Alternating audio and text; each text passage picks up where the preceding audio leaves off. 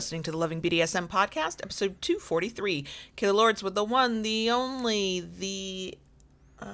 what do I want to say about you this week? 1, you rock purple so freaking well. Thank you. 2, you're drinking a coffee I made hours ago, so I didn't have to make coffee before this episode. Thank you for that. John Brownstone.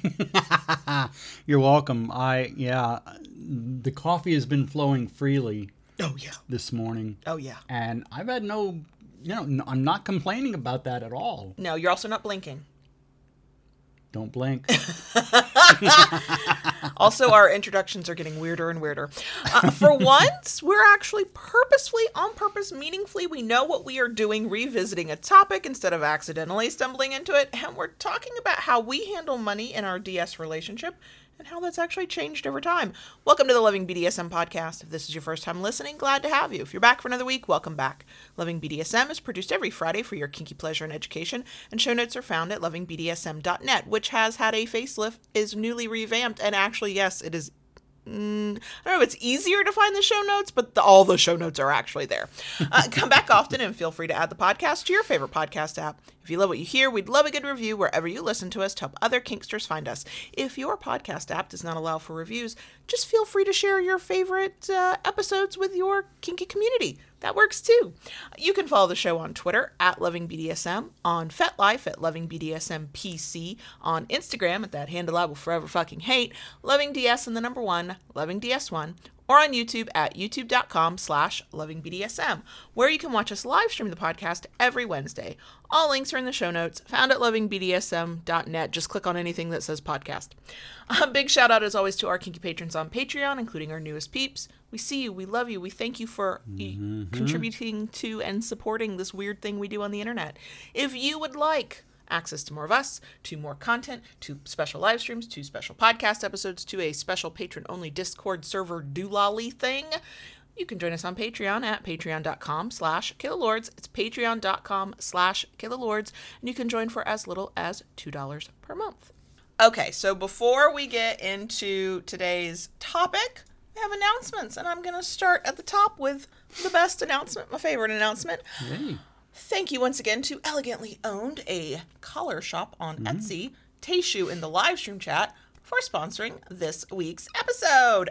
If you are looking for a collar for around the neck, something in bracelet format, anklet format, something that locks, all of that, check out Elegantly Owned on Etsy. Links are in both the show notes and the description box if you're watching on YouTube. But if you go to Etsy and just search Elegantly Owned, all one word, his shop will pop up. If you decide to buy anything in the month of November 2020, use code BDSM Holiday, all one word. You'll save 15% off of your order. A note from the wonderful Tayshu: please use your coupon code before you finalize the order. It cannot be added in the back end. Etsy does not allow Etsy shop owners to do that. No. So if you're gonna shop and you're gonna use a coupon code, put that coupon code in your cart before you hit checkout and pay, okay? Because that'll just make your life way easier.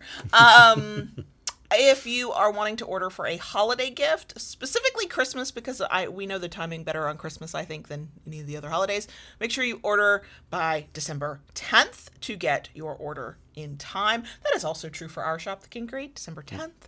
Eventually, I will actually put an announcement on our site that says something to that effect. So yes, Elegantly Owned, beautiful collars. We do have a review video that we did a few months ago. It's linked in all the places if you want to go check it out. I am currently wearing a collar made by Elegantly Owned. It was custom designed and it is beautiful. Custom orders are available. You just have to reach out and say, hey, can you do this? And we will be doing a giveaway with Elegantly Owned in the next week or so. Hopefully by Monday, November, 22nd, 23rd, whatever that Monday is, before Thanksgiving, that will be up and ready to go for people to enter and to win. There you go. So, and we're going to try and do that so that the cutoff for that helps folks who might want that as a holiday gift as well. So that is coming. Thank you to Elegantly Owned for sponsoring. We love our sponsors. Okay, let's see. Next announcement.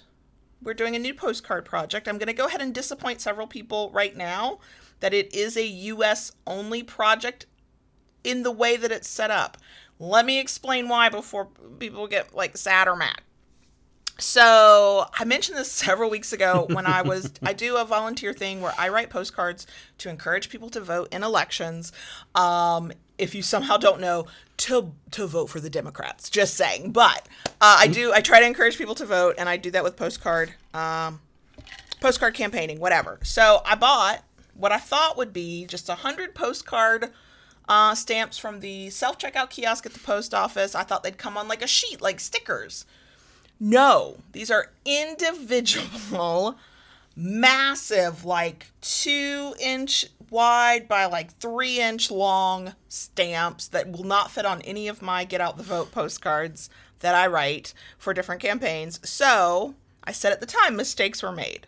Mistakes were definitely made. Now I have $35 worth of postage I need to use up. So that's where the postcard campaign comes in. Found a postcard. It's white with black. Actually, I found a design. I turned it into a postcard.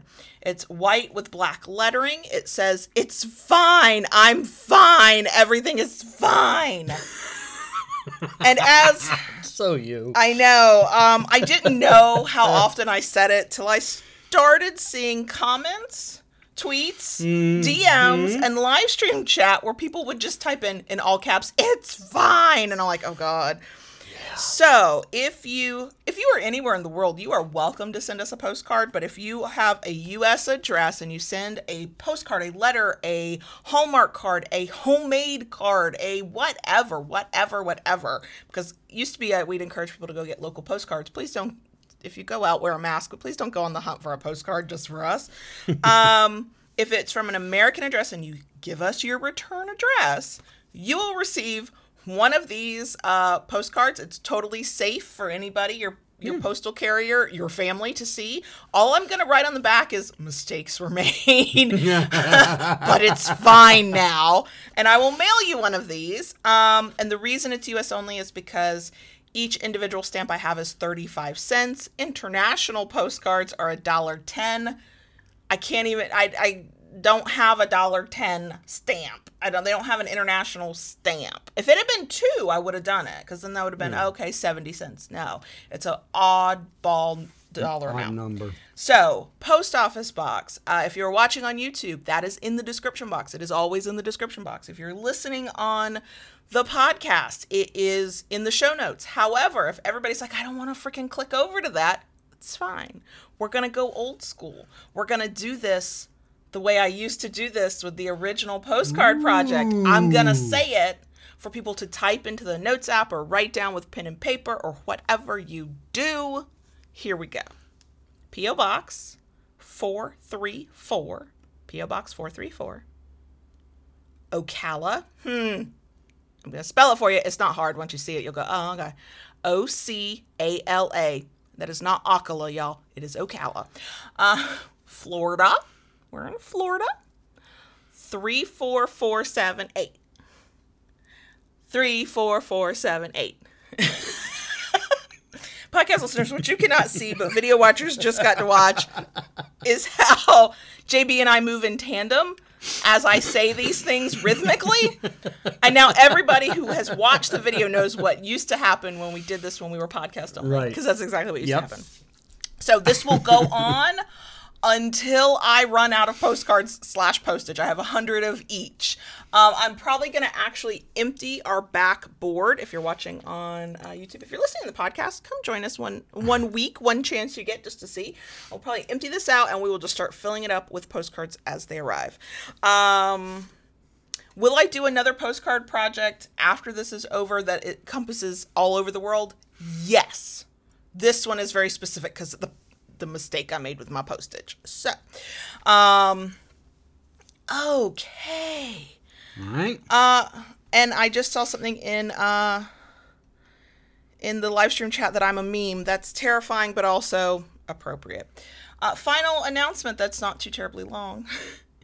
I mentioned this at the top for podcast listeners. Let me say it again here. LovingBDSM.net has gotten a facelift and an update. It looks a little bit different. It's not just a place where the Show notes just live in order and there's nothing else. But if you ever go and you're like, crap, she said the show notes were at lovingbdsm.net. Click any word where you see the word, anywhere where you see the word podcast, you will get to them. You will get to them in the order in which they come out into the world. And then you can find them. Also, if it's ever like, ooh, I need the show notes, if you subscribe to the newsletter, you will get them in your inbox. But yeah, we did do a finally, it's been 6 months in the making, the facelift to lovingbdsm.net. Yeah. What we're hoping, this is what we don't know, we did some domain name changing things, and hopefully it will not adversely affect podcast apps on Friday. That's the next test.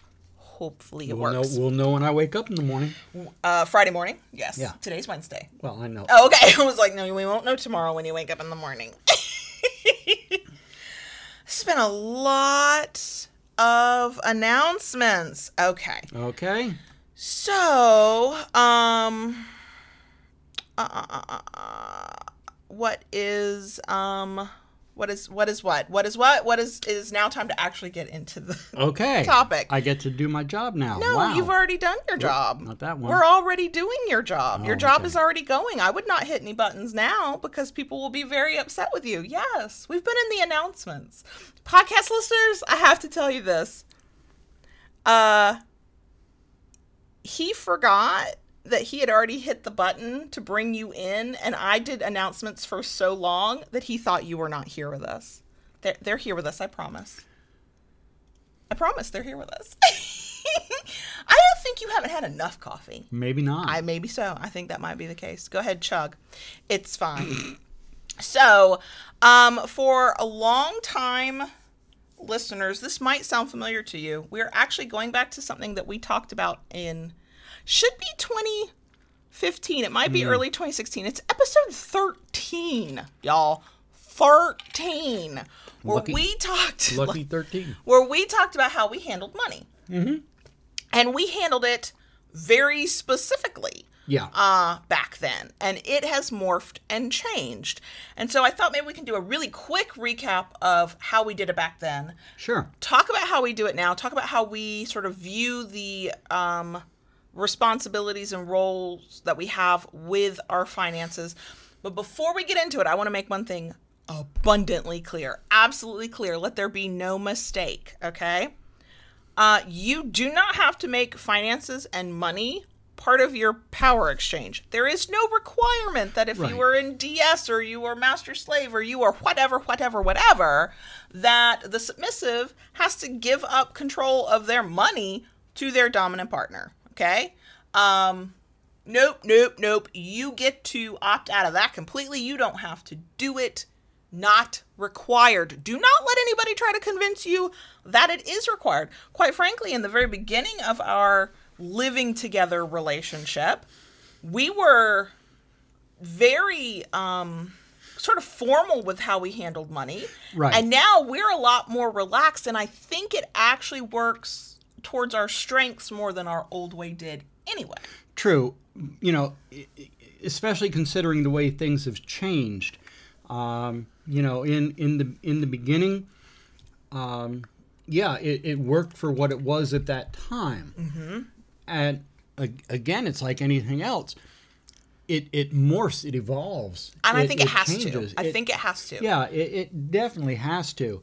And, you know, the way things are in place now, while it is very different from then, it works quite well. It does. I mean, there are moments, we'll get into it. I think there are moments where I'm like, oh God, really? But I think it works better than the old way. So the quick recap of our old way. The old way was very structured. Mm-hmm. A few things. One, you paid all of the bills. You had all of the final say on all expenditures out of our account. And I think when that episode came out, we were starting to work towards sort of an allowance for me. But not because you had not been allowing me to have money, but because I have so many issues around money that because I was not earning a lot of money at the time, and because it was the first time I had to share that kind of thing with a partner who actually contributed in it for a very long time, had gotten really weird about money. I would need something and I would not buy it for myself, where I to this day I'm kind of like that, but I would buy things that other people, you and the boys, needed, but I wouldn't take care of myself. And I felt like I couldn't just buy a little something without asking for permission, which does halt your spending if you have to stop and ask every single time. But we didn't have an overspending problem. What I had was an earning problem. I was, for the first time in my adult life, earning the least amount I'd ever earned, because I was still relatively new as a freelancer at the time. And I was, for the first time in my adult life, earning less than my partner. And it was messing with my head. So I didn't think I could spend money, but I was starting to get resentful that it was so hard to buy a little something, or if I bought a little something, I felt guilty, that we went down the route of an allowance, because then I had my own money. I didn't have to ask how to spend it. You could do what you want with it. I could do what I wanted with it. Yes. And what we actually ended up morphing that into was we both had an allowance, put air quotes around that word, where each time payment came in, whether it was my monthly invoicing or your bi-weekly, because you had a out of the house job at the time, we gave ourselves an allowance and kept everything in the bank, and that way we both knew we always had cash that we weren't really accountable to the other for. Right. So that was sort of the old way. Then and now, our biggest stressor, which is common amongst all kinds of relationships, is financial. If one of us starts feeling like maybe we're broke, we're not, by the way, but if we start feeling like we are, if we start feeling a pinch, that is the quickest way to an argument that makes no sense. Where one of us has to kind of, in the middle of it, go, whoa, whoa, whoa, what are we arguing about here? My favorite line is, I'll just bust out, we're on the same team, right? And that's usually enough to cut through, like, wait, we're actually not arguing about anything productive. It's coming from a place of stress. Right. And when that happens, I mean, pandemics and politics aside, our biggest stressor is, if there's something that's going to stress us out mutually to the point that we're arguing, it is money. So one thing that we did then, we do now, we will always do, is we both have full access to all of the money. All of the money. Now, one thing we should say, we do joint accounts. Some people will have a joint account for household things and then their own personal accounts. That's not a bad idea. That's how we started. When we first got together, that's how we started. Currently, because it works for us, we have joint everything. That will not work for everybody. Only do what works for you. But yes, we do joint accounts. Correct. And we both have total access to everything. I can see everything. You can see everything. True. We can pull money from, we can put money in, we can transfer, move it around. That is probably the thing I see the most in red flag predatory situations, is an air quote dom will try to cut off access to their submissive partner's money. Say you don't have a say in the decisions, you don't need to see it, you don't need a password, you don't need a debit card. Fuck them is what I say about that. That is abuse. There's so many things that are abuse. That is abuse. Okay. No, that is not how this works in Power Exchange. You still get to know shit. You still get to see shit. For a while, in the early days, this is another place we've morphed, knowing I had access was all I needed. I never looked at it. You took care of everything. You handled it when the bills came in. You paid them. My job was to make sure, like, my portion of my income that was going towards household bills was in the bank when it needed to be in the bank. Yes. But that was it. That was about it. And I, quite frankly, I was okay with that. As weirded out as I was, because it was very difficult to go from being the earner to being the higher paid earner to being not earning money at all. And then when I was not earning as much as I'd even been used to, that was difficult. It was difficult, but I think from my perspective, it made it easier for you in a sense, because you knew me well enough by that point, and we had enough trust built between us that you knew that I was not one to just go off willy-nilly spending money. And And in a weird way, as stressful as I found it, because it was so weird not to like be the main income person, it was also kind of freeing. For about 6 months of my life, I went, I don't have to think about the money. The lights are still on. The rent is still getting paid. This is a nice life. What's funny is, for me, that was a break. And then I was done with that. I'd had my break from having to worry about it. And then I was like, yes, but I want to know. What are we doing this month? And the nice thing is that you never stopped me. You never, like, the only time we get cagey with one another about money is at gift giving time. So around birthday time, we're like, don't look at the credit card thing. Yeah. Or I took cash out, don't ask questions. Christmas is the same way. Like, we use the same pot of money, so it means that we kind of have to we know what the thing is there's no pretending. We know when it's gift giving time around here, so it would be disingenuous to act like nothing is happening. So it's better just to go, just don't look at that for me, and we go, okay, and we have that established trust and relationship where if you tell me not to look at the credit card statement or the a certain part of an account until a date. That's the one thing I'll say. You've always said until your birthday, until Christmas. Yeah. It's not like you're like, never look at that again. That would be a red flag. That would be a red flag. But one thing has not changed for all the changes that have occurred. You are still ultimately the decider. Yeah.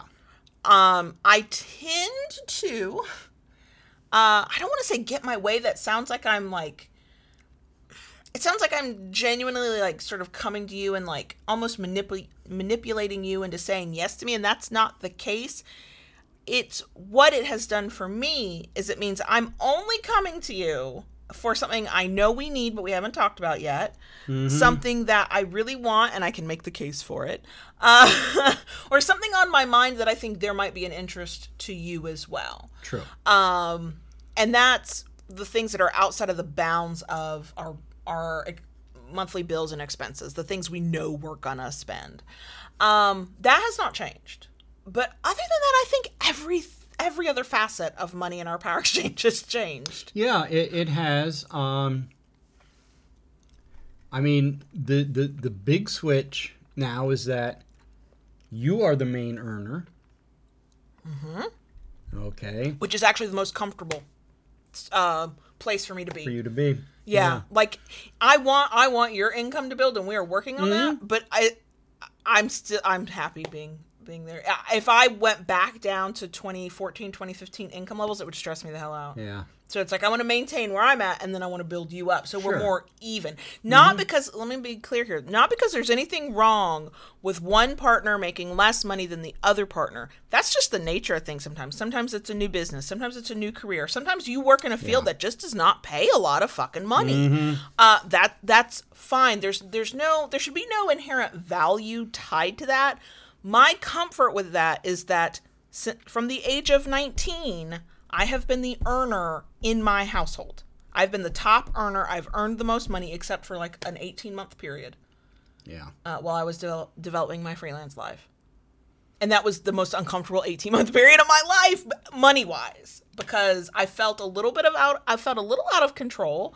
I was happy to give up some of the control to you. But I had a lot of internalized feelings of not being productive enough and not contributing enough. Now, never mind, I was taking care of the house. I was taking care of the kids. I was doing all of that labor, which absolutely is labor. If you had to pay for somebody to do all that labor, you better make 6 figures to afford them. But I did not yet see it that way. Yeah. Which that is one of the flips that has been, there's so many here. We're going to be a little all over the place. That is one of the flips that's been the most interesting. Yeah. So go ahead. So, back at that point in the beginning, like she said, I was the main breadwinner, so to speak. And I carried all the bills while she built up her work. And for those of you, I'll give a quick synopsis. I was outed. And we did a whole episode on it. We did a whole episode on that. And because of the type job that I had being so public, decided it was best for me to step back.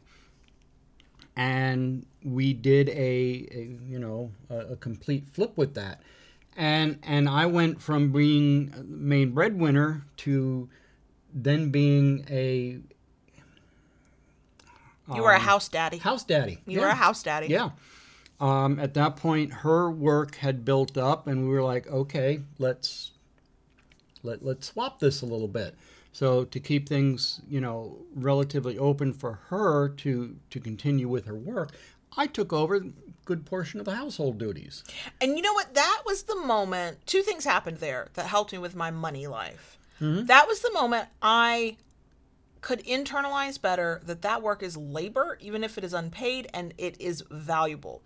Two reasons. One, I knew we were treading into a landmine of bad tapes with you not having a steady income, because my first marriage imploded in part from how many years we were together? 12 years of no steady income. Mm-hmm. And so I knew that could be a difficult thing for me to work through. Yeah. We were very open and honest with one another about that. We talked that through, and I said, look, here's what I know from my previous relationship where it went wrong. If I'm doing all the work I'm doing to earn money, and then I have to do the work of managing a household, this will not work. And you took it upon yourself, and you did what needed to be done, and I'm still appreciative of the things you do. The one thing we negotiated was you don't do bathrooms, and I went, you know what? If that's the only fucking thing I got to do around here, I got that. Now I don't do bathrooms either, but they get done. That's all that matters. So the other thing, though, is that when you would feel down on yourself because all you did was cook dinner, all you did was do the laundry, all you did was run kids here, there, and yonder, and it was all this labor that it's unpaid, but it is work, and you didn't feel like you were contributing. It was this is going to sound so hokey. It was sort of my privilege and honor and whatever, pick some other hokey words, but also it taught me some things, because it was my job to turn to you and go, whoa, you are contributing. This isn't about the money. Yeah. If you don't do the things you do, I can't do the things I need to do. And by telling you that, until I think you internalized it, I think you believe it now, I started to believe that. It took me a long time to accept that. I have worked, I can't remember. You told me you were like 6 and 7 when you actually started working, because you were working for your parents. Right. Yeah, I mean, they were wrong for what they did to him, but he was working. I mean, ever since I was a young kid, I have worked and earned money in some way, shape, or fashion. When I was in my 20s, I had 3 jobs. Same. At one point. Same. Okay. So there. Going from that to stepping back, it was a big switch for me.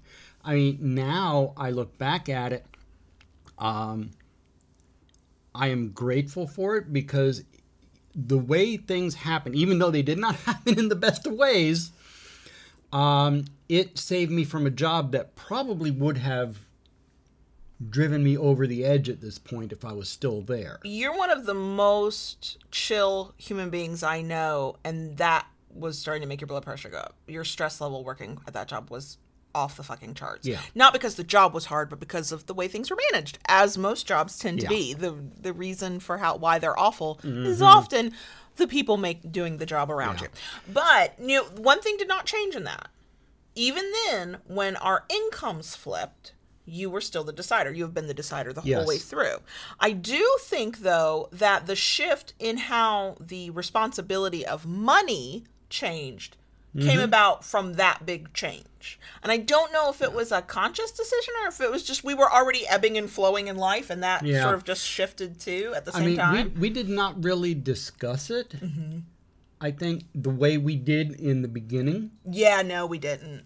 You're right, we didn't. We didn't. And it kind of morphed, and it grew in such a way that we kind of fell into it. We were lucky in that we fell into it naturally. I think it's because we are cognizant of when there are problems, you have to say something. And what started happening is you asked me to do a thing, and I did not object to the first time you asked, and so once I did it, I started doing it, and then I kept doing it. So one of the first things I started that I did was, and we did it together, but I ultimately made it and then managed it, which was we created budget worksheets and spreadsheets. We did one for our monthly expenses budget.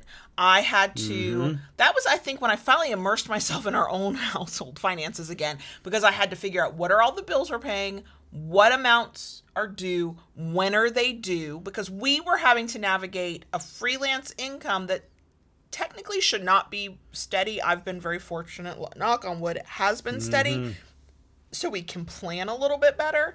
But once we moved away from a steady bi-weekly payment that we knew how much it was going to be every time to what's Kayla making this month and what day is she getting paid. We had to get really clear with our finances. I recommend for anybody in any relationship anywhere, if you are sharing money on any level, please come up with a budget, whatever your system is. There are apps for that. Pen and paper work. You can use a spreadsheet on, we used a Google sheet or whatever, like whatever. But sitting down and looking at, this is what we spend on this. This is what we, on average, spend on these things. This is what we want to spend. I mean, we got it so detailed. I was like, how much are we spending on coffee each month? Y'all, we got a coffee line in the budget. And, estimating out, we, on average, spend this much on groceries each month. On average, we spend this on that. And that was when I started where we have come to in our financial power exchange, which is definitely a loosey-goosey, easy kind of power exchanges. There's nothing strict about it, which is I sort of became the administrator and the manager of the money. You are the CEO. You decide. I mostly make sure all the pieces get together. So the way that looks now is I have the budget. When we got married, I created a sheet that was about the expenses of, what we wanted, what we thought it was going to cost, what, like based on estimates, what it did cost, due dates for payments, like all kinds of stuff. I went down that rabbit hole. We have also got a spreadsheet for paying down our debt. When we plan that out, those are things I make. Those are conversations we have together. Everything financial in our power exchange is mutually discussed. The big decisions, like which debt to pay down first. We paid down a lot of debt before we moved out of the Tampa Bay area, before when we knew we were going to sell the condo and eventually buy the house we're in now. And thankfully, we were on the same page. To do that, I think the only time there was any debate back and forth was what to pay first and how much and what method to use and how to get that done. Right. And unless I feel so strongly about something that I can't see straight without getting my way, which is rare. I know most people would think I'm always like that, and I'm really not. When I trust the person I'm working with, I'm a lot more flexible. I deferred to you. Ultimately, like I would come at you with strong arguments, but the nice thing was, and this is, I think, a good power exchange thing to know, regardless of the topic, finance or otherwise, you have never used the bullshit because I said so. If you didn't like my idea and you had your own idea, you always came at me with solid reasons. Right. And so I could then choose to agree or disagree with your reasons, but because of the nature of our relationship, I tend to go, oh, yeah, that does make sense. Okay, I'm good with that. And there have been times that you've come up with an idea, I'm not too sure about it, and I've even said, well, okay, let's do this. We'll give it a try and see how it goes. If it doesn't work, we backtrack and shift gears. Right, exactly. And that's another thing. In the decision-making process, the reason I can give you so much latitude for the decisions is because that's how you look at it. We'll go down this path. If it doesn't work, we'll try. You're also never been afraid to go, ooh, baby girl, I was wrong. We should have done your way first. It's rare, but it happens. I mean, I'm practically floating every time I hear how right I am, but it's fine. It's fine. So yes, I became the admin and the manager, and so all those spreadsheets. So we knew how much money we were spending, how much money on average was coming in, what we could expect, how much we thought we could, and we did that from the time you stopped working at your old job until we moved out of the Tampa Bay area, because those spreadsheets were what helped us plan for the move and all of that stuff as well. The way finances work for us now, I am elbow deep in all of the accounts all of the time. I am constantly transferring money from business account to personal account, from personal checking to savings. I pay one kid's allowance by transferring the money into his checking account. My job has become, there are certain bills I pay, whereas you used to pay all of them. Correct. There are certain bills you pay for no real reason. It's really arbitrary. It's just comfort level. But my job is to figure out how much money we need in the personal account to pay those bills and then move that money over. And then my job is to go, Daddy, the money's in the account. And then I go in and pay the account. And then when he hasn't paid them in a couple days, I go, Daddy, have you paid the bills? Yes. And then he goes, oh, thank you for the reminder. And then I'm like, no, really, did you pay the bill? And it's not like it's awful, but as that admin person, you get busy. You're like, oh, I will do this tonight after dinner. After dinner comes, not thinking about it. My job as one, a person who likes the lights to come on every month and to have a house, but two, as the submissive, is to support you in that and go, hey, have you done that yet? And remind you until you get it done. And I am grateful at this point that you do handle the accounts. I truly am. That is a big service to me.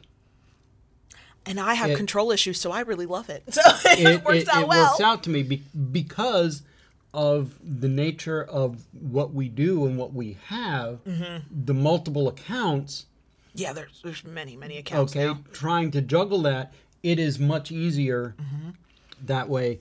And, with paying the bills, we have worked up a system that whatever bill can be put on auto pay is on auto pay, and that is a fantastic thing. That took a lot of the stress off of both of us. Now, one thing, and this, I think other people do this in other career and where your income comes from, but we do this now as our mutual self-employed life, where we actually, we can only do this because you have the discipline for it. I struggle with the discipline with a credit card. I'm actually, after what I've done to my credit score 4 separate occasions now, I am very careful about and nervous about using credit cards.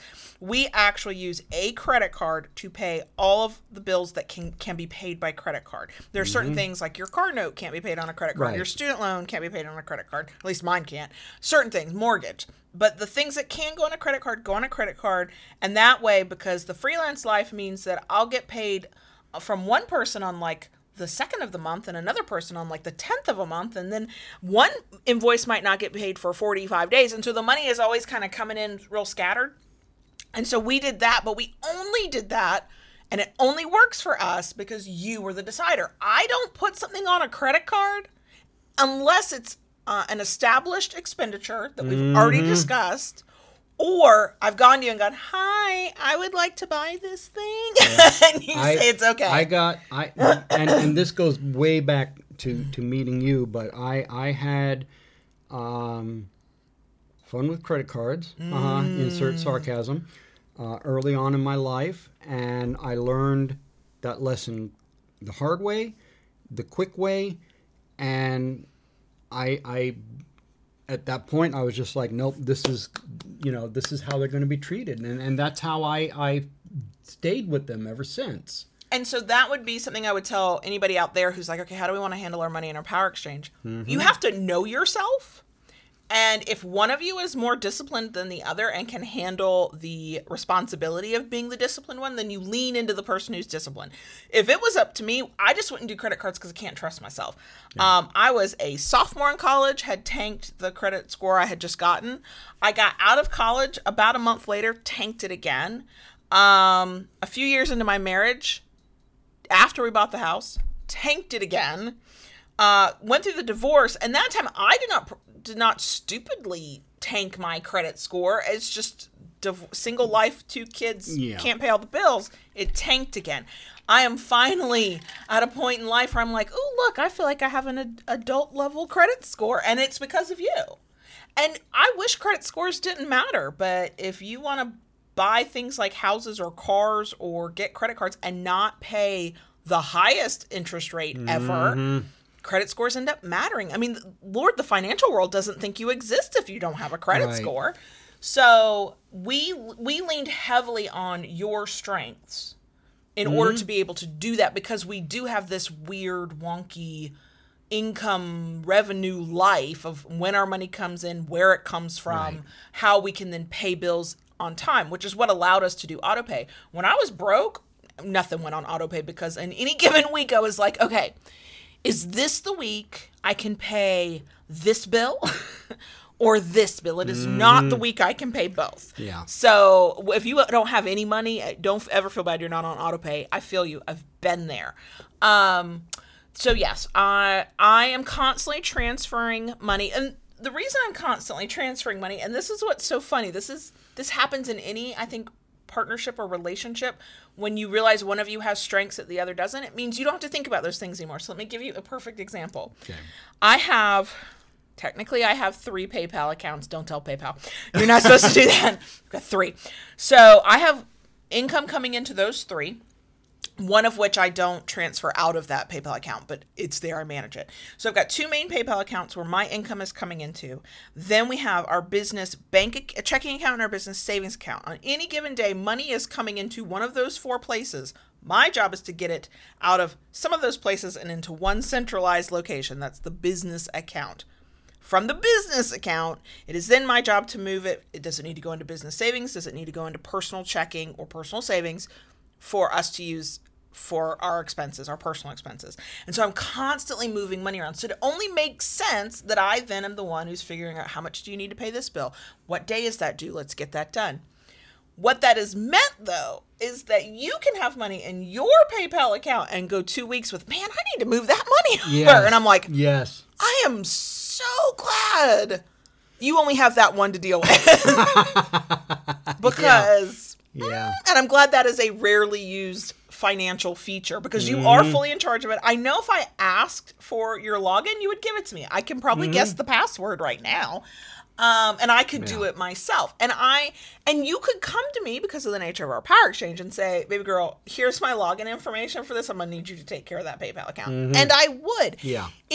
People think that when somebody's the one handling the money or moving the money, that they are in charge of the money. Sometimes they are. Yeah. In our case, it's an act of service to keep all of us organized and this financial train of a life moving. So neither of us is back in that place we both definitely were in our 20s of, oh crap, did I forget to pay a bill this month? Or did I not have the money to pay a bill this month? So we've come a long way from that point. I would like to give hope to anybody out there that there's a lot that goes into it. Some of it's luck, but you can move away from your broke 20s to a certain extent. It does happen, but now someone in the live chat talked about how they don't like autopay because they like having control. And same. I used to feel the same way. I can relate to that. I had felt the same way for a long, long time. Yep.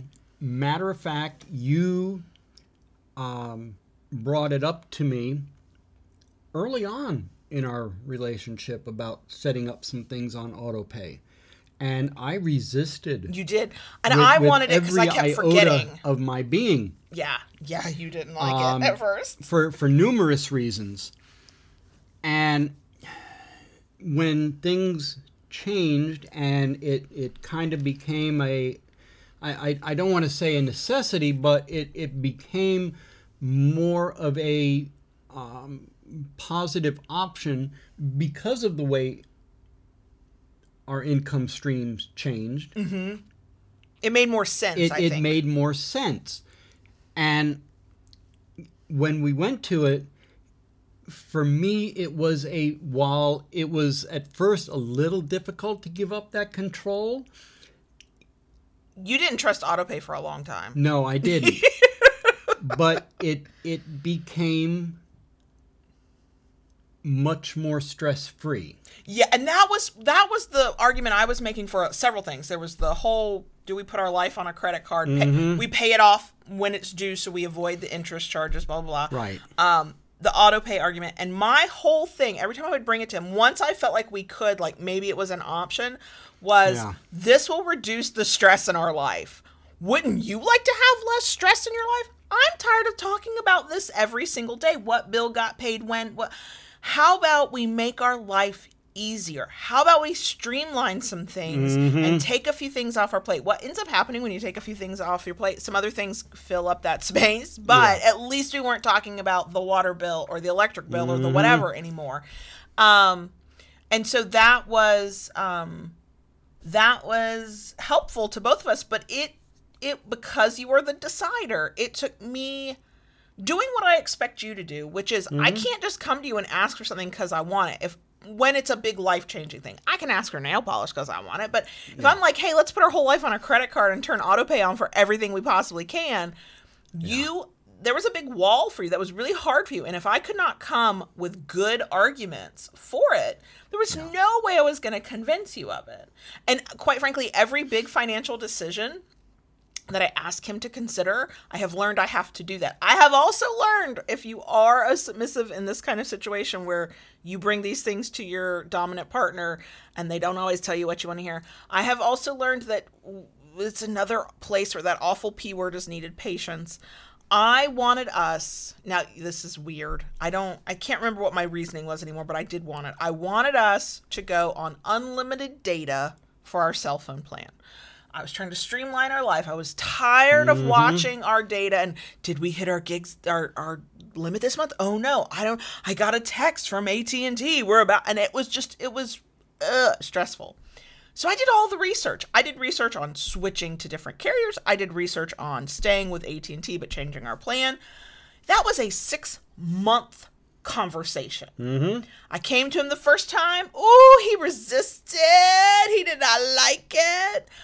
I made the rookie mistake of trying, I think like a week later. Hey, have you had time to think about that? And it ended up in an argument. And we don't argue often. And when we do, it's usually over money. And technically, this switch was partially a parenting argument, if I'm remembering correctly, but also a money argument.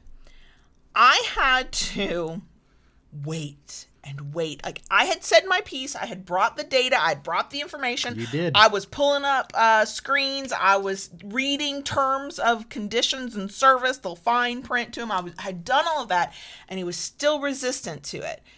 And because we are so open on all money things, that resistance was not a scary thing. It was not a red flag. It was I'm not here for it, and you said I'm the decider, and I'm deciding no.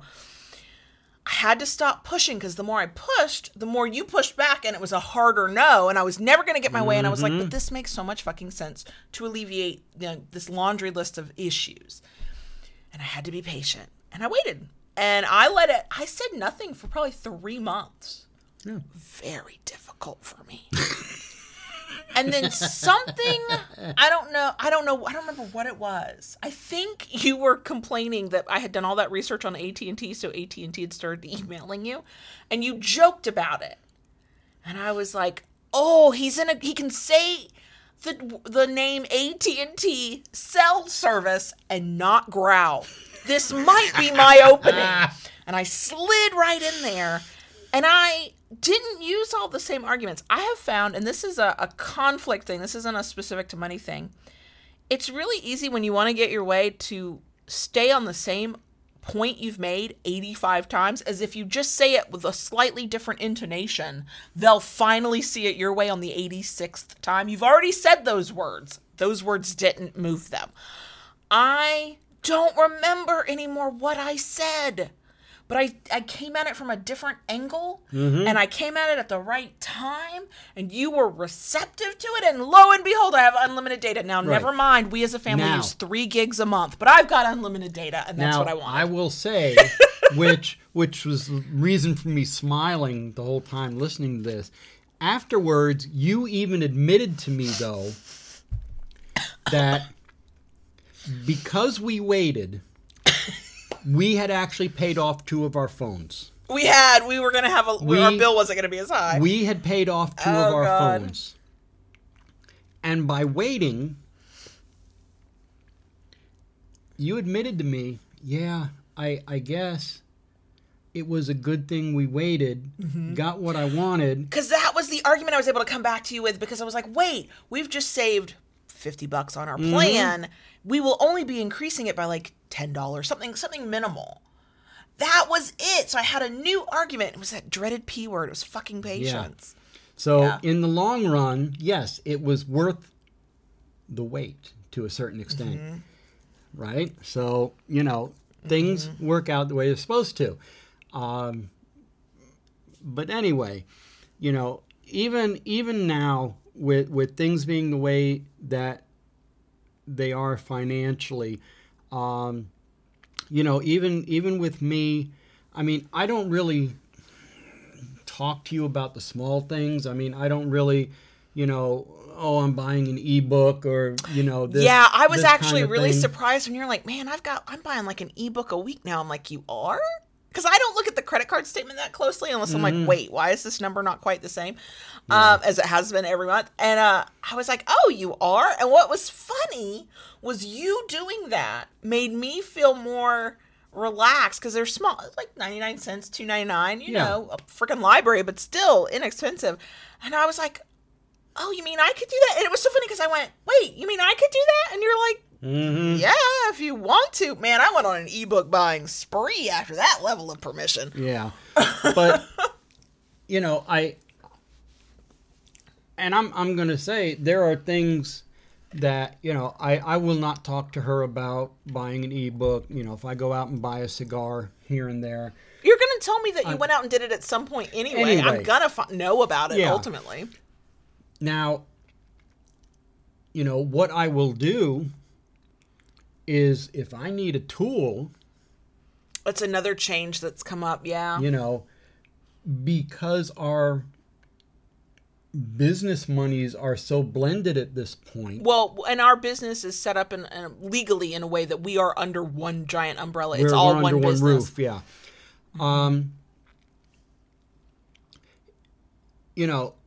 If I'm going to Woodcraft or Rockler to buy some wood to get some little supplies, nothing said. It is what it is. And you tell me, I'm going to Rockler, I'm going to Woodcraft. I know what that means. I'm going to buy supplies. Right. Okay, there's no conversation at that point. Now, when it comes to a big tool, we will sit down and discuss that. Okay? I feel, there are some who might say, oh, well, you're the big D. You should just be able to do what you want. No, I should not. That's not how partnership works. That's not how a partnership works. Whatever I do, whatever I spend, especially on a big ticket item, it affects everybody. It affects her. It affects the kids. It affects everybody involved with the family. It is something we talk about first. And I've never vetoed anything, but I have raised concerns. Right. And after those conversations, you've gone, let me rethink that. Let me wait. Let me make a different decision. Ultimately, again, you're still the decider. And we're fortunate. We've not yet come upon something where I am vehemently opposed and you're vehemently like, fuck it, I'm going to do it anyway. Like, we just don't. Part of it is we are primed to want to cooperate with one another. Correct. We are primed to want to negotiate it out, find a middle path forward. So both of us, if we're not ecstatic, we're at least satisfied with the outcome as of right now. You happen to be one of the most patient people I know. Anyway, so I know you. If I'm like, I don't think right now is a good time, you're like, I'll just wait it out. It'll be fine. It'll happen. Patient, let's see. September, October, November, December. Willing to wait 4 months for a new tool. Yes, well, you already spent the money on the tool. The money's gone. The other thing I really appreciate that we kind of did at the early stages of our relationship, but nothing like we do now. And I think it's because we are essentially business partners just as much as we are a power exchange couple. Right. You actively ask my opinion, and you, just like I come to you on personal expenses, I'm like, here's a thing I think we should do. Here's all my reasoning. Here's all the math. Here's the spreadsheet I made. You do the same thing to me, but with business stuff. Right. Where when it was any new tool, especially big new tool, it's like, okay, here's what I want. And the nice thing is I don't have to ask about your research. Your research skills are impeccable. You've already researched for about 95 years before you come and talk to me about it. But you tell me, I've done my research. This is the best thing, blah, blah, blah. Here's the price. And then And I think some people will find this unheard of in a power exchange relationship. And I have one question. Why? Because this should not be unheard of. You will then ask my opinion, and I have my method of trying to make financial decisions and figure out what I think about something is just to ask more questions. You know, what will this do for this thing? How will this work with that? What will this mean for this other thing you're already doing? Like all, and then by asking those questions and you and I having a conversation, I think once the only thing I said was, I think that's great, but I think it should wait. Yeah. And that was the only thing I said. Here's what I'm going to say on that aspect. You know, yes, I am the decider. And yeah, you ain't lying, boy. When I sit down to research something, I research it to the nth degree. Yes. But, you know, I said this before. I look at DS as almost being like a manager, a leadership. Leader, not manager, but yeah, Okay. I get what you mean. Okay. And regardless of what I decide, I am not infallible. All right? As much as I try to look at things from every aspect, sometimes there may be something I miss. So by asking you your opinion, your thoughts, you may garner something that I previously did not. Right. I'm going to have my own perspective. Right. I'm going to come at it from an angle that I always have questions because one, we have that easy way of talking. Like, Right. And when it's weird how my business mind seems to work way different than my personal life mind, because when we're talking business, I got a lot of questions and I'm pretty pointed with them and that I just don't do in the other parts of our life. I don't understand why. When it's our personal life, I'm like, okay, daddy. Unless I don't like it, and I'm like, okay, daddy. But in business life, I'm like, actually, could I get a pie chart from you so I can see how this breaks down? What will this do to production time? What will this do to production costs? How will this change output? Like, I don't know who that person is, but she's got questions. But you and I could not, I'm not saying we couldn't have. If we had tried to be a business together 5 years ago, early on in our relationship, it would not have been as mostly easy, mostly seamless as it is now. Because the thing that we've developed within our power exchange is the thing that works for us in business, which is the thing that works for us with money across all facets of our life. And that is trust and communication. Communication, yeah, absolutely. We trust each other to tell us whatever, the hard stuff, the good stuff, the small stuff, the important stuff, the not important stuff. We trust the other to speak up when there is a problem. So if you're not, one of the few times when we do argue that I get really mad is when you have been thinking a thing and you haven't been saying it, because I'm like, wait, how do I move through life as a confident, self-assured, not just human, not just partner to John Brownstone, but submissive to John Brownstone? If I'm constantly wondering, well, what's not being said? What aren't I being told? The moment I became a more confident partner was the moment I knew that you would say whatever it is you need to say, or that I could ask whatever I needed to ask. And I didn't have to walk around wondering what wasn't being said, what I wasn't being told. And so that translates into all facets of our life, including money. So you are the decider, and yet you absolutely lean on me to manage it for you, to ask the questions, to come at it from an angle, to make your decisions. In no part of our relationship do you consistently make unilateral decisions. Every once in a while there'll be a unilateral decision. It usually involves fuckery. I'm okay with that. Okay. The only thing I want to be asked is, are you up for this? How does your stomach, head, whatever part of your body usually hurts feel today? Right. Make the rest of the decisions. You know what the fuck I like, I'm good. But all of these other decisions that are about the partnership more than they are about the power exchange, you give me the respect, the courtesy, the care to get my feedback, to get my opinion, to do things that benefit us both, not just you. If you do something that benefits just you, you turn around and go, okay, I did this thing for me. What are you doing for you? Because, yeah, you do get to buy, you buy ebooks, you buy cigars, you buy these little things for yourself. You don't say anything. You don't have to say anything. They're small enough expenditures. We're at a point in our life where we shrug it off. And you're like, well, here, go do this thing. Go do that thing. Go have a good time with that. And it's never that, like, one of the top red flags I see in Power Exchange of, I can do something that you can't do because I'm the dom. Fuck that shit is what I say. Fuck it. That's bullshit. Okay? You might get to do something in a different way than I do it because you're the dom. But it is never all for you and none for me. Right. Never, ever. And that definitely includes money and financial decisions. And somebody asked if the decider has to be the dom. And here's what I'm going to say to that in this aspect. You possess strengths and knowledge that I do not have. And vice versa. I play to your strengths. If there is something that you have absolutely more knowledge and more insight over me, I'm going to ask your opinion. I'm going to trust your judgment in that. And I'm going to go with that. Because I am not going to feel comfortable making a decision based on something I have absolutely no understanding of.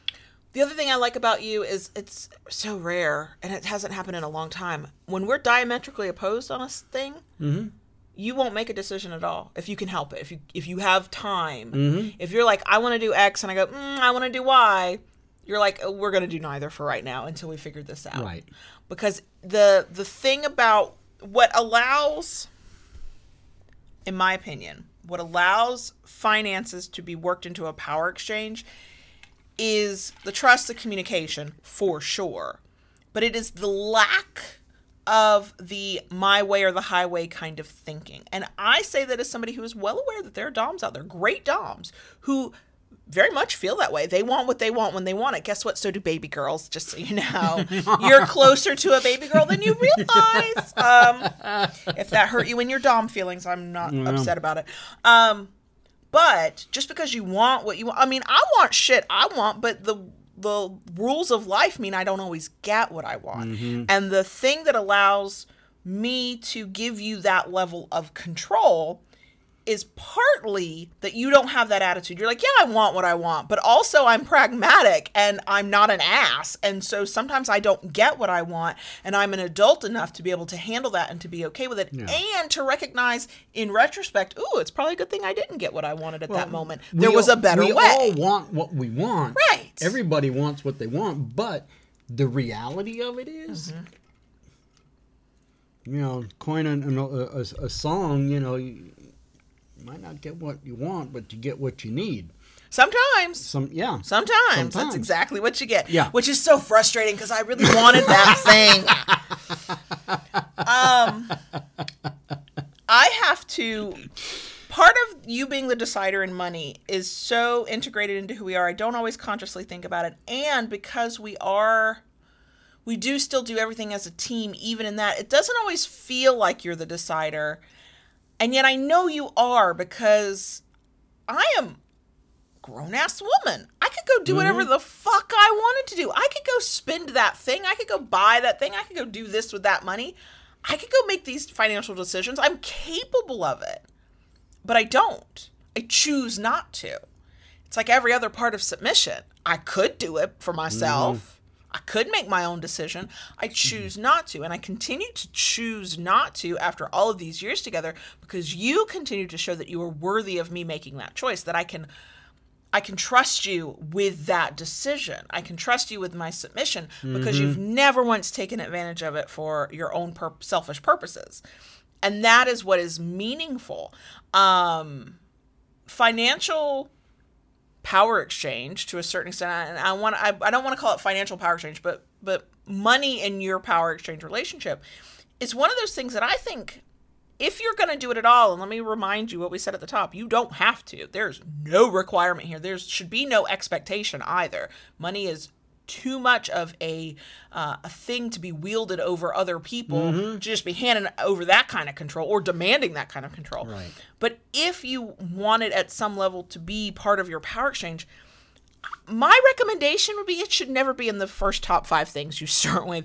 I actually do trust this person with many parts of me, including my mind and body. They've proven that I can trust them. We've been together for a while. There's some whatever your marker is, that they've passed those tests. It's like let's say there's 100 things on your list of what you'd like to incorporate into a power exchange. I don't really recommend that. That's a long ass list, but okay. Let's say there's 100. Money, I would 99, 100, like the furthest down on the list of priorities of where to gain control or give control. Now, I know that one of the things some people do say that they like control of money in a power exchange for is for those people who are overspenders, who do not have good money habits yet. It's a little bit like weight loss and eating healthy foods and other habit changes we want to make that we struggle with, things we wish we didn't do when we feel like we can't stop ourselves, so we want that external force to stop us. That is going to be personal to everybody. My problem was I had to be told to go spend money because I was for shit at spending money on myself. And I still do at this point at times have to tell you, hey, do this for yourself. You deserve it. My online shopping habit in the pandemic has proven that problem is no more. I have almost the opposite problem now. And that's a separate thing. Allowing somebody to tell you, yes, you can buy that new nail polish or that new tool or that new thing is much different than saying, here's all my logins to all my bank accounts. Yeah, you get to decide what happens with the money. We're talking of varying degrees here.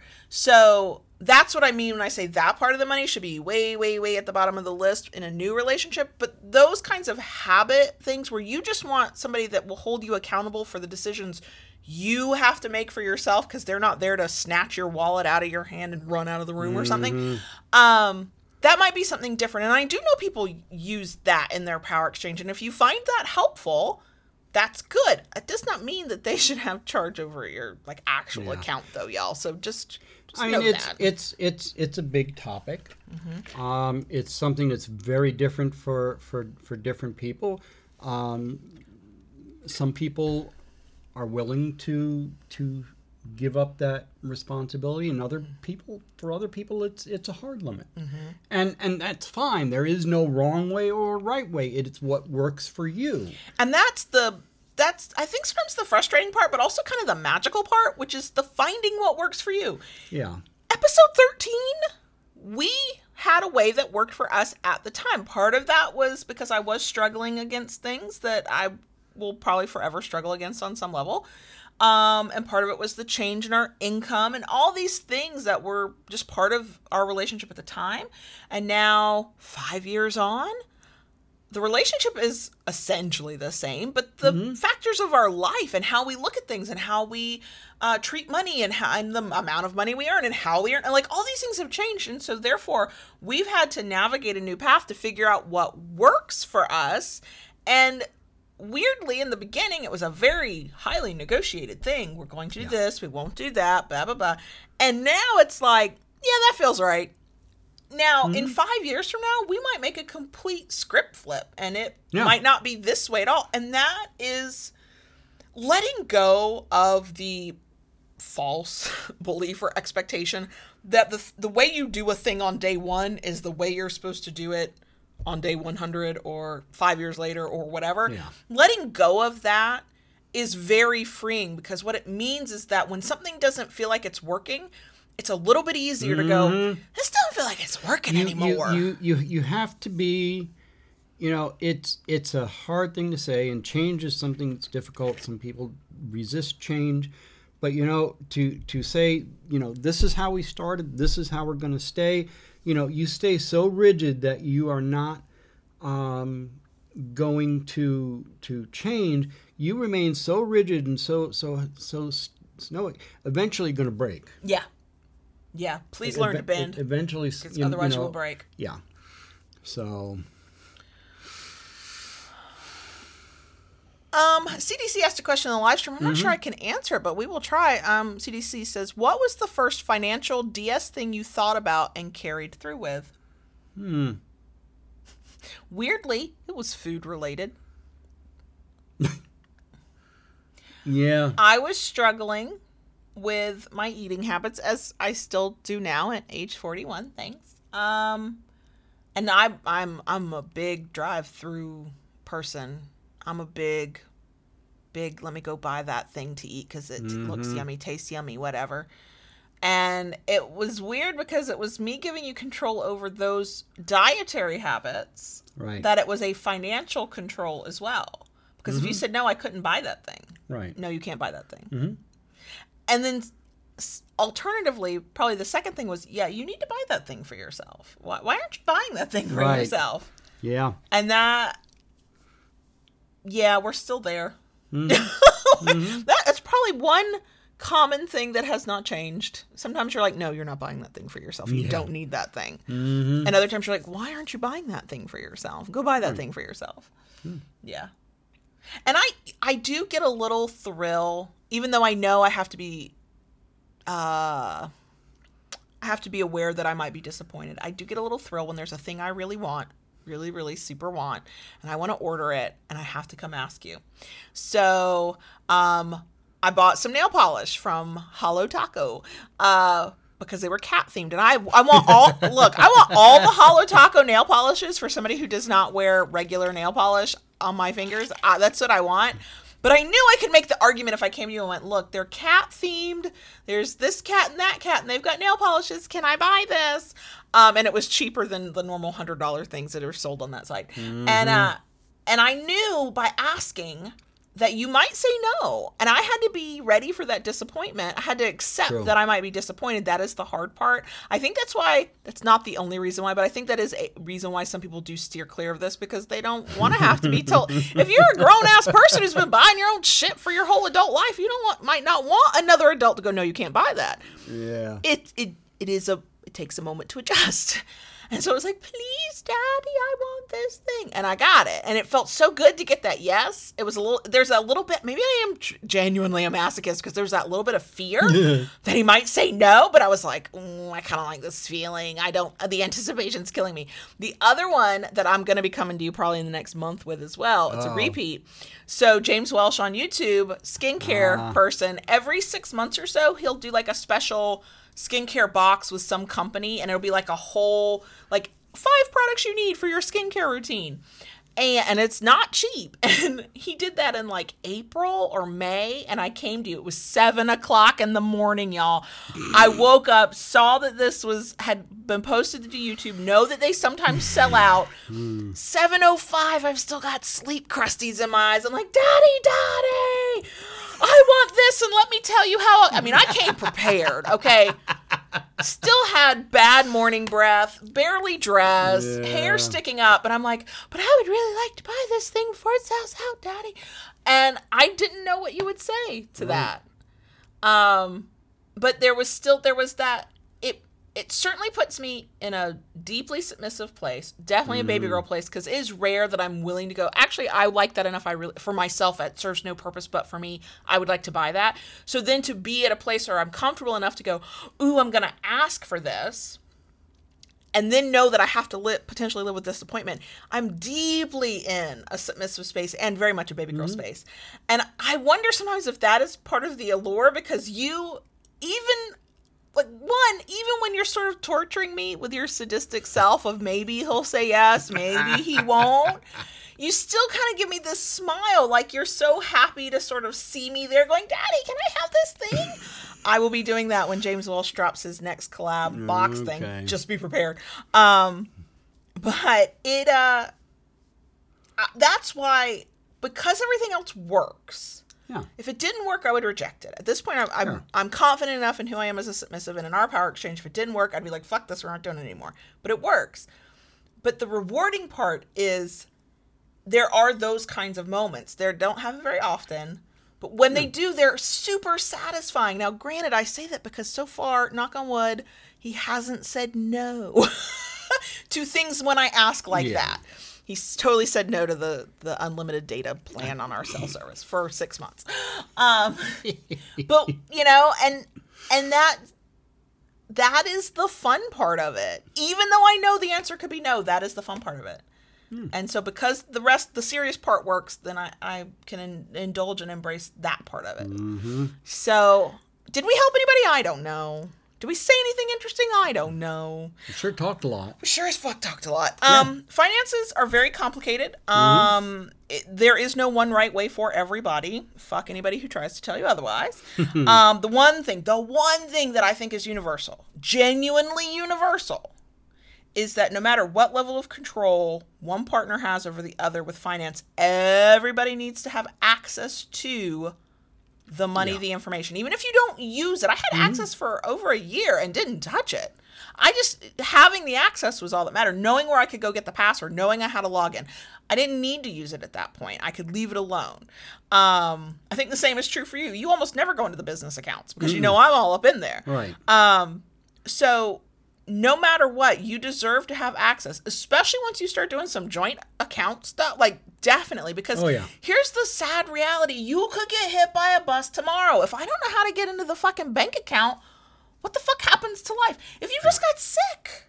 Yeah. I mean, life still has to go on. I know many of us want to live in the fantasy of a full-time power exchange where the vanilla life never intrudes, except vanilla life's gonna vanilla, and it will always intrude. Okay?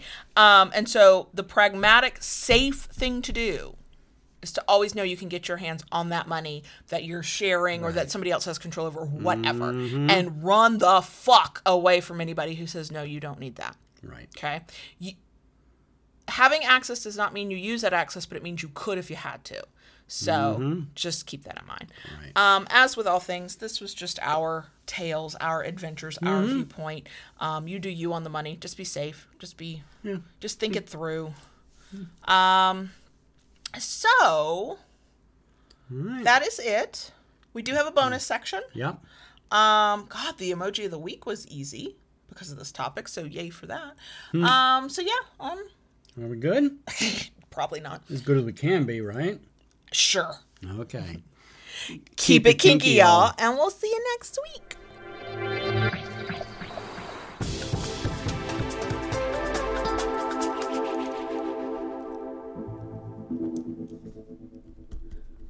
Dottie. Yes, baby girl. Can I talk to the crickets, please? Yes, you may. Thank you, Dottie. Emoji of the week is the money. There's one that's you know what? I'll take the money symbol from wherever you're from, because I know there's dollar signs, I know there's pound signs, and I don't know what other euro. I know there's that. I don't know what else there is because I don't keep up with that stuff. But whether it's a big colorful emoji or if it's just from your keyboard, whatever, the money symbol from your country of either origin or just where you're living now, the way you're spending money now, what money symbol do you use? Obviously, I would be dollars. So, yeah. I'm not going to go into the big, what am I calling it, bonus section news until he gets back. So I will answer a question that came through in the live stream chat, which Kat asked, did I like the Holo Taco nail polish? I do. So I got Holo, for anybody who's like, Holo Taco the way you're thinking of it. Yeah, TACO, Holo, HOLO, holotaco.com. It is, I got the Minchie and Zyler. Those are the names of the owner's cats. I got those nail polishes, and one is a glittery pink, one is a glittery orange. They're beautiful because they're super glittery because of the holographic whatever's in them.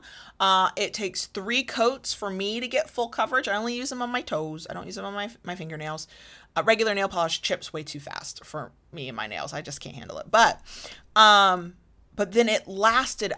I got really lazy when I put the orange glitter polish on, and I did not change my toenail polish for easily 8 weeks. And it was on the 8th week before it finally chipped for the first time.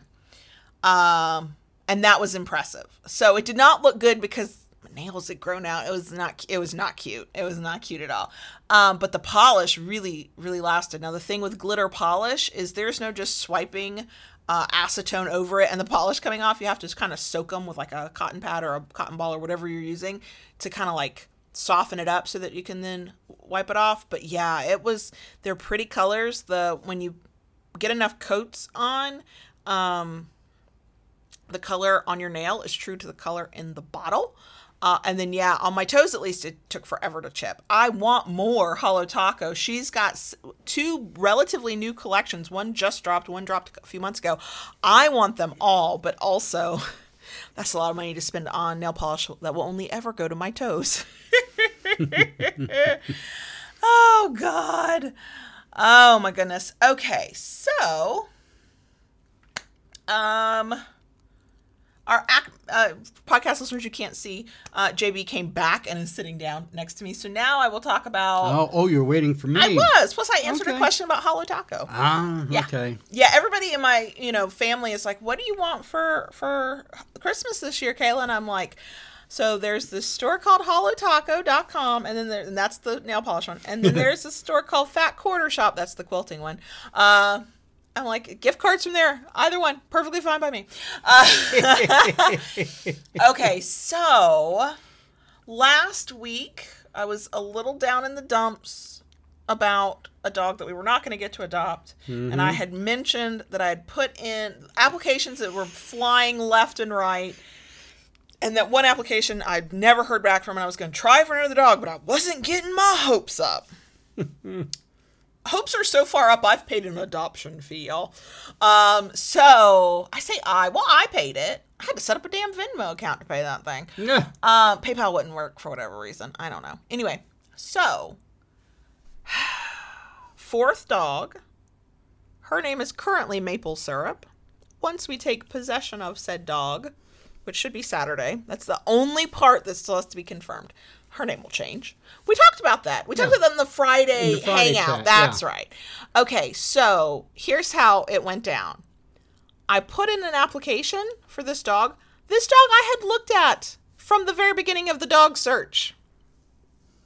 Circle back around, came back to her, went, I can't stop looking at her. But they didn't say anything about how she was with cats or kids, just that she was okay with other dogs. And I was like, well, that does not help me. And I kept waiting for, I don't know, an Instagram post, them to update the listing. And finally I went, and I don't know why it takes me so long to get to the most obvious conclusion. But I was like, fuck it, I just need to email them. I know why, part of why it took me so long. 1, I didn't want to talk to anybody. 2, I had emailed another rescue about another dog, and they had never gotten back to me. And I was like, they're not going to get back to me, but I'm going to try it anyway. It happened fast, y'all. I emailed first thing in the morning, hey, Maple Syrup, is she good with cats and kids? And gave the ages of the boys. By that evening, 12 hours later, I don't know, like by the evening, I had a response from the rescue. They had CC'd her foster mom. Her foster mom's emailing, answering the questions. I'm emailing. I'm getting pictures. I'm like, oh, and what I said was, oh. Yeah, they were like, she wanted to know good with cats and kids. So, in that, the foster mom sends a picture of the Maple Syrup laying on this big bed with another dog and cuddled with a cat. So before I had gotten that email with that, I said, look, at this point, if the answer is yes, she's good with both cats and kids, I'm putting in an application. Like, I was warning them. Like, I'm coming. Don't ignore me like everybody else. That night, like, rapid fire. Everybody was just on their email that night. I put in the application that night. The next day, I'm hearing from the rescue. Mm-hmm. We had a tentative meet and greet set up for Monday. We ended up pushing that back because it was taking a little bit of time on the application. Why? Because I put the wrong number for a personal reference. It would have been done sooner if I hadn't fat-fingered my damn keyboard. Because I, of course, did the application on my phone. Because who wants to go to their computer where it's easier? Just do it from our phone. So, this is... this has been the fastest process. Like the one rescue that we did get approved for, and then that dog became unadoptable because of her anxiety. Even that took several days. Pretty quick, but still several days. Everything was basically done. I put the application in on Wednesday night? By Sunday, we were talking to the foster mom. Yeah. Monday morning, we found out we had been Monday night, we found out we'd been tentatively approved. Tuesday morning, I signed everything. I paid everything. And because with and we're just COVID, they're not doing a home visit. Right. So I took pictures of inside, outside of the house, sent them to them. And so the only thing left to do is schedule. So the way the meet and greet works is you meet, and then if all goes well, you go home with your dog. It's going to go well. The thing that the foster mom kept saying is, Maple Syrup is so sweet. She goes, she loves belly rubs. She's very food motivated, and she doesn't like to spend too much time outside. And I was like, it's a girl after my own heart. I too am food motivated and don't want to be outside for too long. Everybody, the person who handles medical records, I've already got her medical records. Anybody who's met her and gotten to know her, they're all emailing going, she's so sweet. You got a good one. She's amazing. And I was like, so it seems by Saturday, Thursday is when we're supposed to schedule a time. The foster has to figure out her schedule for the weekend. She just knows the weekend will be better, and I'm fine with that. I don't know what time on Saturday yet, but by Thursday we're supposed to know a time on Saturday to go get our dog. Have we decided what she'll be named yet? No. And Aria asked what breed she is. She is an American Staffordshire. Yeah. She's a pitty. I don't, Silent Wings says, I feel attacked by Kayla's dislike of maple syrup. No. I love the taste of maple syrup. Yeah. I hate the name for the dog. I do not want to yell out maple syrup. It's just not what I want to do. Not at all. So, but, yeah, so that's our big news. Yeah. I don't know if the mic picked it up, but our cat, who's a little bit of a Karen, was meowing in the background. We've said this before. We will keep saying it because it's totally true about her. She sometimes, not always, meows in the tone that says, I would like to speak to your manager. Yeah. So I think, you know how, not everybody does this, but I've never had a pet that didn't have about 85 names, because there's the name you give them, and then there's all the things you call them, right?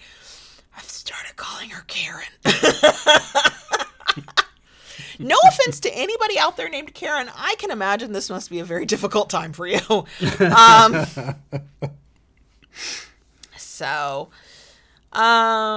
But yeah, so that is our that's our big news. Yeah, that's about it. And the other thing, it's not news. I think it was I said at the very, very top of the live stream portion that I was very chaotic and scattered today, except when I focus. Because, yeah, obviously, chaotic and scattered except when I focus. I'm doing double the work this week, so I can take most of the week of Thanksgiving off. Yeah. We will still be doing a live stream and podcast the week of Thanksgiving. The live stream will still be on Wednesday.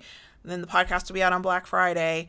For podcast listeners, if you intend to buy any sex toys during the holiday season and sales, that week is our episode on our top sex toys of the year, our personal picks and favorite ones. And that way, any sales we know about, we will be sharing those at that time. So even if you don't have time to listen to the podcast on Friday, if you get the show notes and just look through what the toys are and see if there's any sales you're interested in, that might be something to do. So yeah. Well, that's it. I mean, I have been crazy busy. All my time has been dedicated in the shop lately, and that's pretty much all I've been doing. I know. I walked into the garage and there's just paddles hung up along one whole side. Yep. It's a beautiful sight. It's a beautiful sight. So yeah, we're just working and doing our thing. Paddles hung up one side and wooden knives sitting on the... And so I tweeted about this, I think earlier this week, maybe it was last week. Time has no meaning. When I'm sitting in the office and you're working out at the shop, which is in our backyard, the office is the closest room in the house to the backyard and the shop. I can hear, I can't always tell what you're singing, but I can hear when you're singing to your music because you sing with passion. Guess what I learned? What? When you're working in the garage or near outside the garage and you're singing with passion, in the bathroom, I can hear you. I'm just trying to pee and watch some YouTube at the same time, and I hear you belting out some tune with much more passion than skill, but just so happy. I mean, when you're singing at that volume, I know you're happy. I know it's not just because you're hard of hearing. I know it's because you're happy, and I don't know what you were listening to. Yeah. But I'm just thinking, if I heard it in the house, in the bathroom, what kind of concert do the neighbors get? I need to start charging them. You should. hey, make a dime wherever we can, okay? So, yeah. There we go. Yeah. That's it for us. It's going to be time for me to start chasing down kiddos. I need more caffeine. I've had plenty of caffeine. Yeah, I got nothing else, so we might as well wrap it up. Yeah. Here's the thing. I will think of something after we're done. I will say a reminder, thank you to our sponsor, Elegantly Owned, on Etsy. Links in all the places. Tayshu in the live stream. Thank you, Tayshu. BDSM Holiday is your coupon code for the month of November 2020. Postcard Project, unfortunately, yes, U.S. only because of the postage situation. It says, it's fine. I'm fine. Everything is fine. And it's safe for your family, your kids, your roommates, your postal worker, mail carrier to see. I just want to get rid of the postage, and I thought the postcard would be fun. So yeah, that one is that's it. We're done. Okay. Thank y'all Thanks for joining. Time and attention, listening, watching, however you are here. We appreciate you so much, and we will see you again Friday at the live stream hangout if you can make it. Yes. Bye.